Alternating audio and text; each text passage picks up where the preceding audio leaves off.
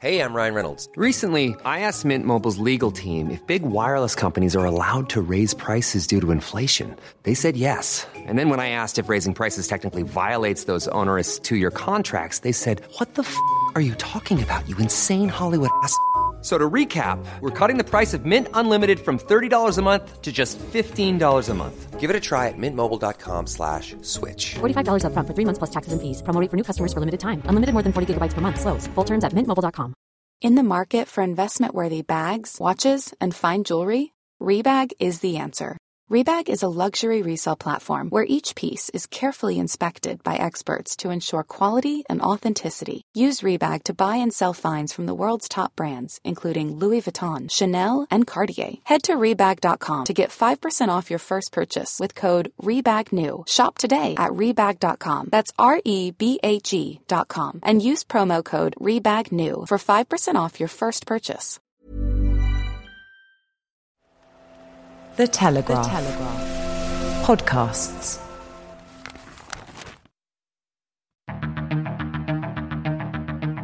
I'm David Knowles, and this is Ukraine, the latest. Мною принято решение о проведении специальной военной... This hideous and barbaric venture of Vladimir Putin must end in failure. Nobody's going to break us. We're strong. We're Ukrainians. Today is a bank holiday in the United Kingdom, so instead of our usual offering, my colleague Sophie Coe called foreign correspondent Campbell McDermott, who's been reporting from Ukraine for The Telegraph for the past few weeks. Here is their conversation. I know that you are obviously just left Ukraine, and you're now in Poland. A couple of months ago, we heard from people fleeing Ukraine that there was extreme queues and massive waits at the border. What's your experience been of leaving Ukraine in a few months later than all the kind of chaos that we saw? A lot of that chaos has subsided now. A lot of those people who initially left a few months ago from places like the capital, Kyiv, are now actually returning. So in some cases, there's been longer queues on the other side of the border coming back in. There are still people leaving, particularly from the east, as Russian forces are still advancing in the Donbass region. So there are, people who leave when fighting comes close to their villages or their cities, and some of those people are just becoming displaced within Ukraine, but some of those people are still leaving. But it's all become quite orderly. I left the capital, Kyiv, last night, and I wanted to take a train to Poland, but they were all sold out until next week. So instead I took a train to a border town called Lviv, and then got someone to drive me to the border this morning, and then I walked over just on foot. But it was all pretty orderly. There were not particularly long queues there at all.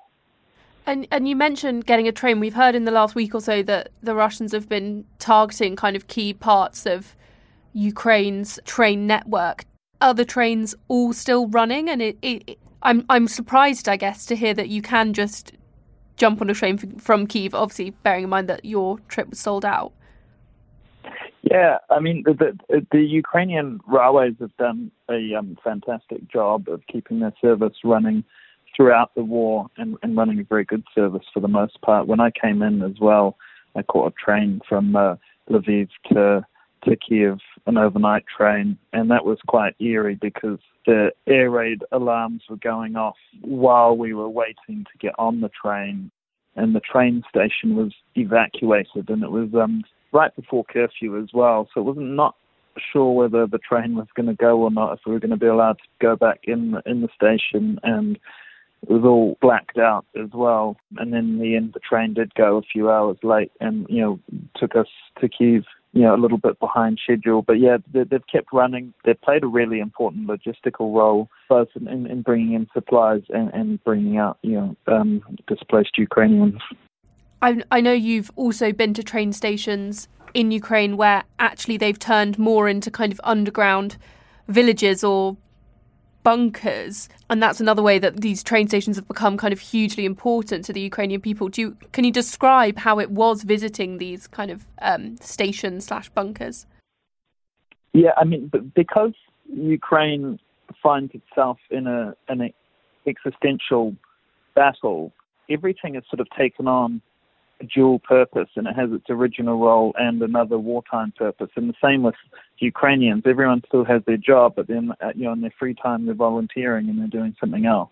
So the metro stations have become bomb shelters as well. And so when Kyiv was under heavy bombing, there were people living down in the metro stations there, and they had mostly left by the time I arrived a month ago, because shortly after then it became clear that the Russians were withdrawing and were no longer trying to take the capital. But when we went to Ukraine's second city, Kharkiv, which is in the northeast, that's just a few miles from the Russian border, and that town was under continual shelling in the northeast neighborhoods. And so people there had been living underground in these metro stations for 50 days when we visited, and barely going outside. Or some would go home to shower or to get a change of clothes and come back, and some people just wouldn't come out at all. So you just had this entire subterranean ecosystem of people living and sleeping, and they had their cats and their dogs, and they were getting fed down there, and they had some sort of rudimentary toilets and facilities down there, and they would arrange concert with orchestras playing and children's activities to try and keep the kids busy. And you could hear the whole time shelling not far away.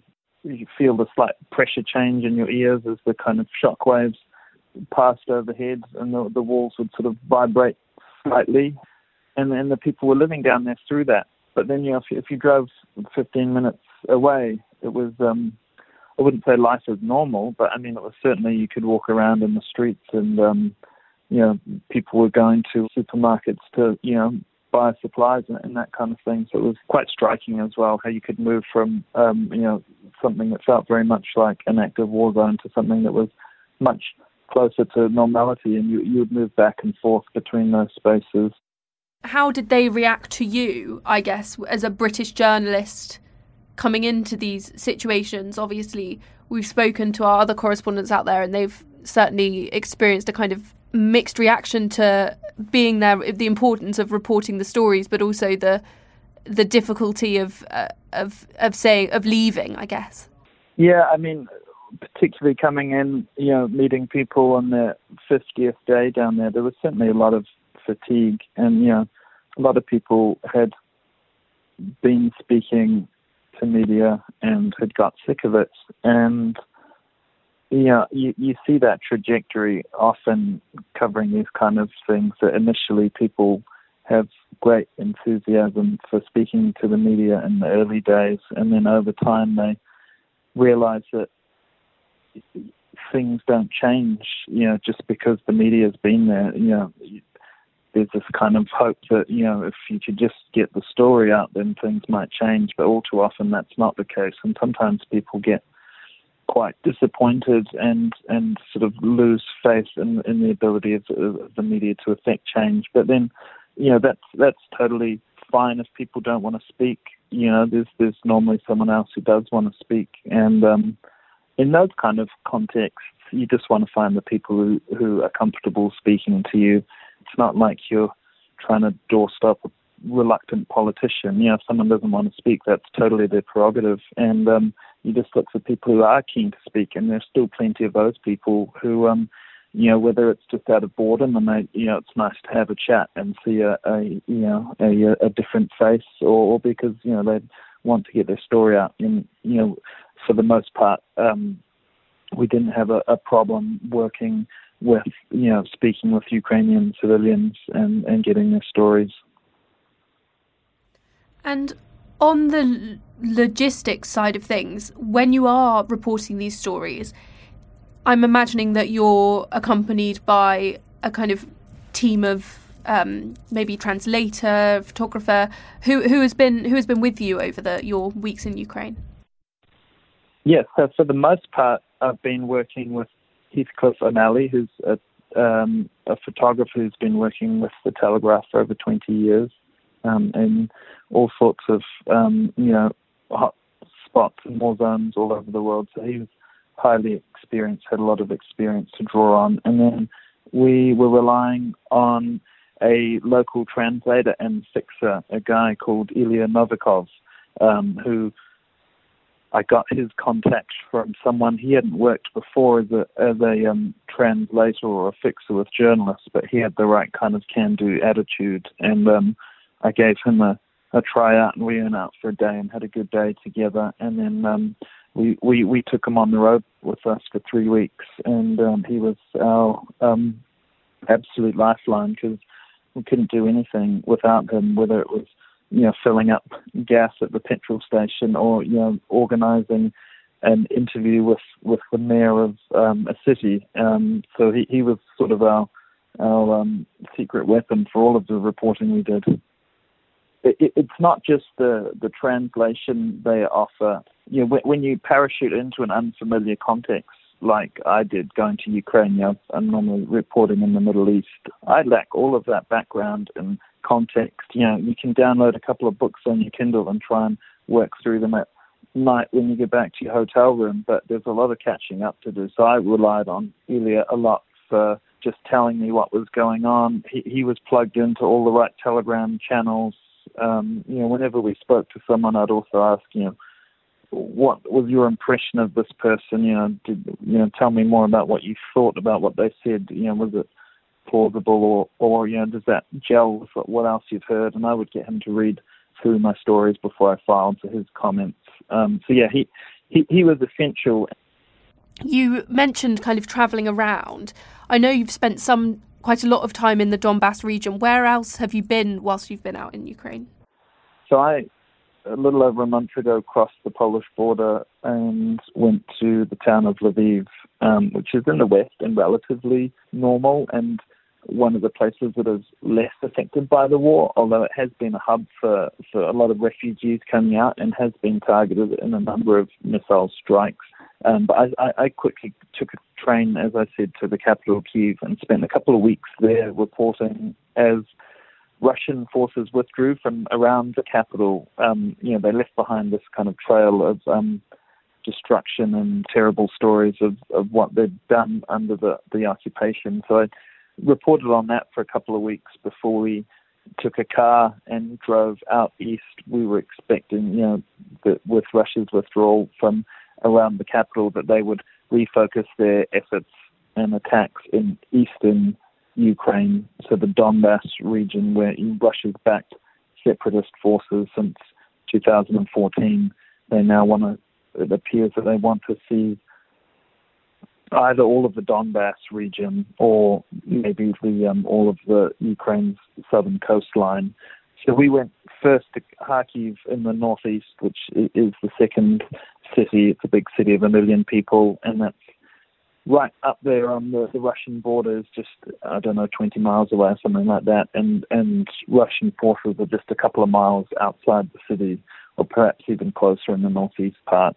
So that was a city that was under fairly constant shelling in parts of it, and there'd been sort of significant missile strikes at times in other parts. So that felt like the war was coming a bit closer when we were there. So we didn't actually spend too long in Kharkiv because it was not the most safe place to be parking up for a long time.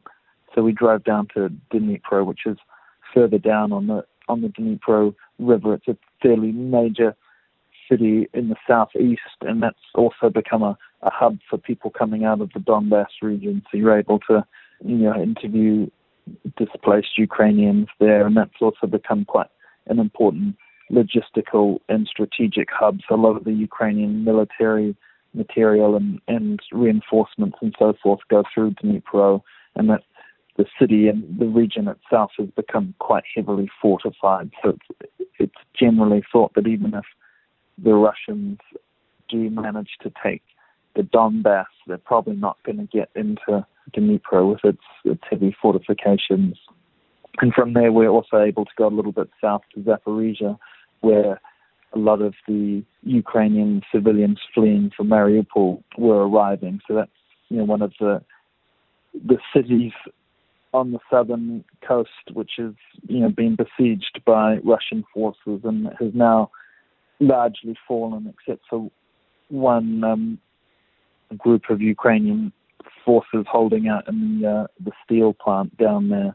But there's still a lot of civilians trapped in the city who were trying to get out, and it was difficult to cross active fighting zones and then move through a lot of Russian checkpoints to get out. So we were able to go down there and meet people who were coming out after 60-odd days of living in their basements and surviving in quite harsh conditions. So we heard a number of interesting stories like that were very moving.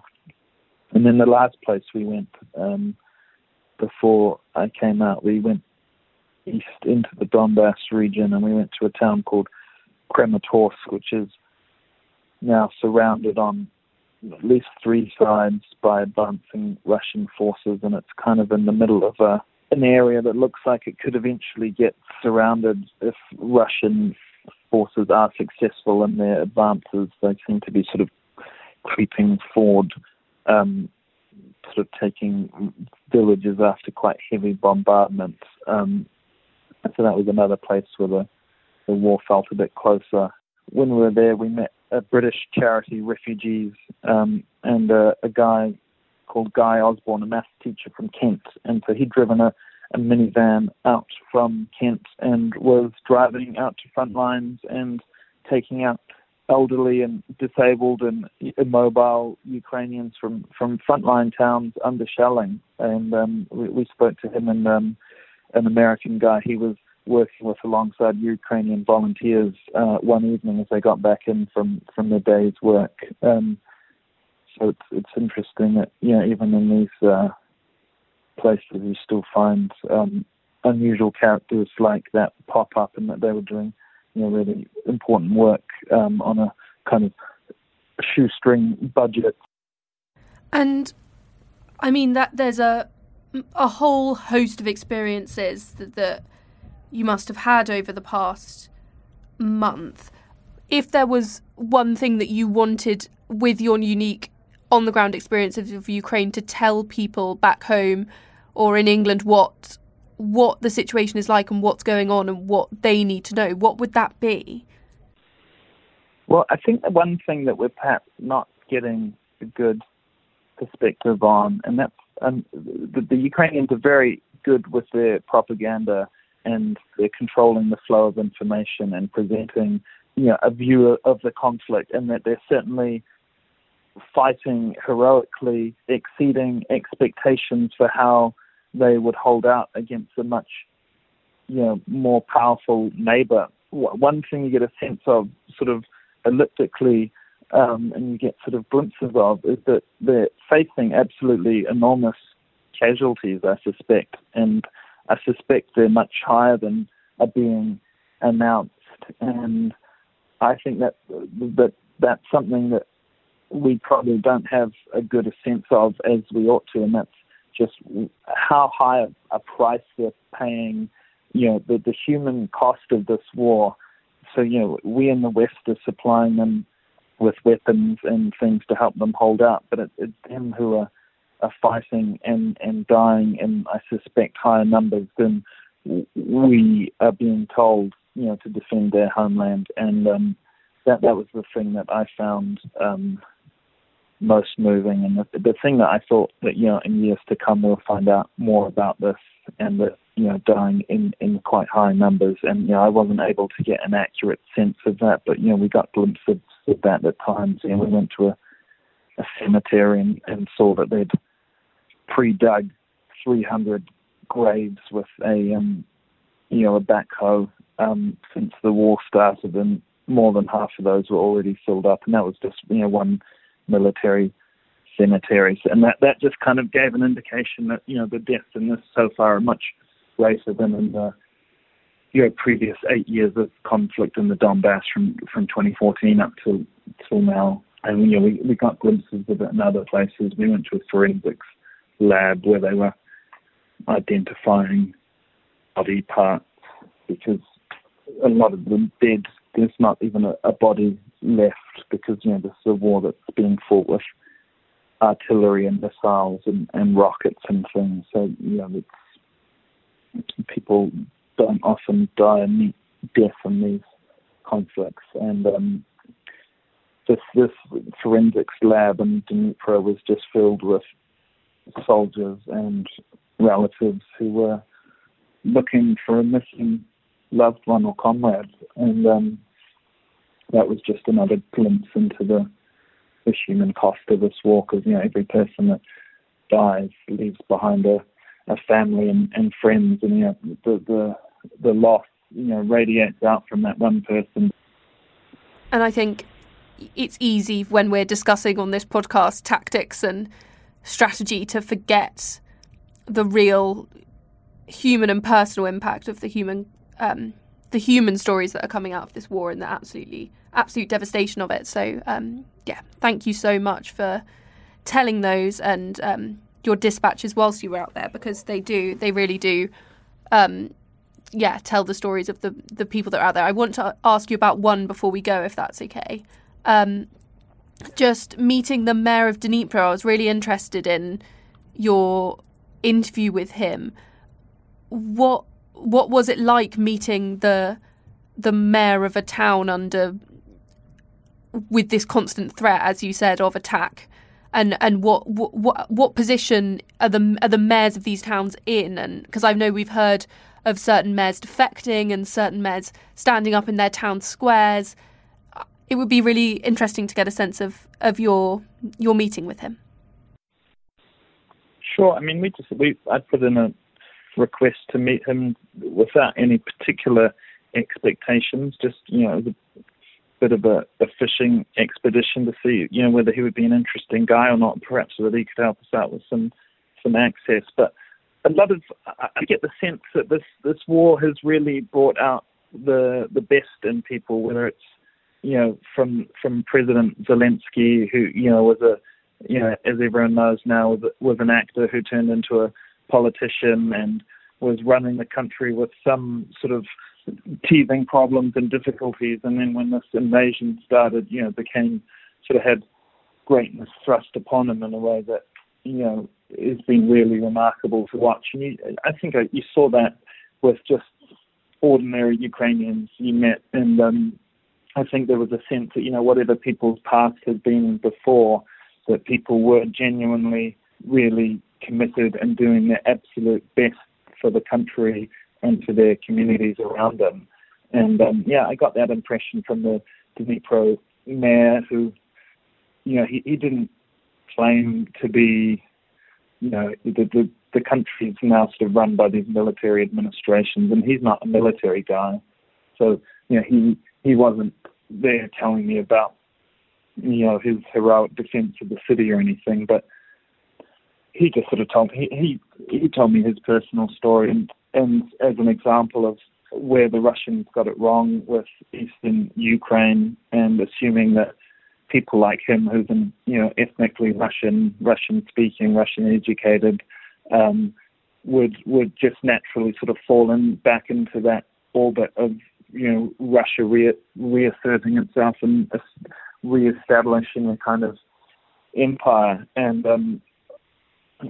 I think this conflict has probably forced out a lot of the nuance that some people might have felt at one time or another about their identities as Russian or Ukrainian, and it's really forced, as far as I can tell, a lot of these Russian-speaking Ukrainians to identify more strongly with Ukraine than any point in the past, and for that reason, Putin and Russia's strategy towards Ukraine appears to have just backfired tremendously from what I gathered. Ukraine the Latest is an original podcast from The Telegraph. To stay on top of all of our Ukraine news, analysis and dispatches from the ground, subscribe to The Telegraph. You can get your first 30 days completely free at telegraph.co.uk/audio. Or sign up to Dispatches, our Ukraine newsletter, which brings stories from our award-winning foreign correspondents straight to your inbox. Today, Ukraine the Latest was produced by Louisa Wells and Giles Gear, and on Twitter, Alice Hearing.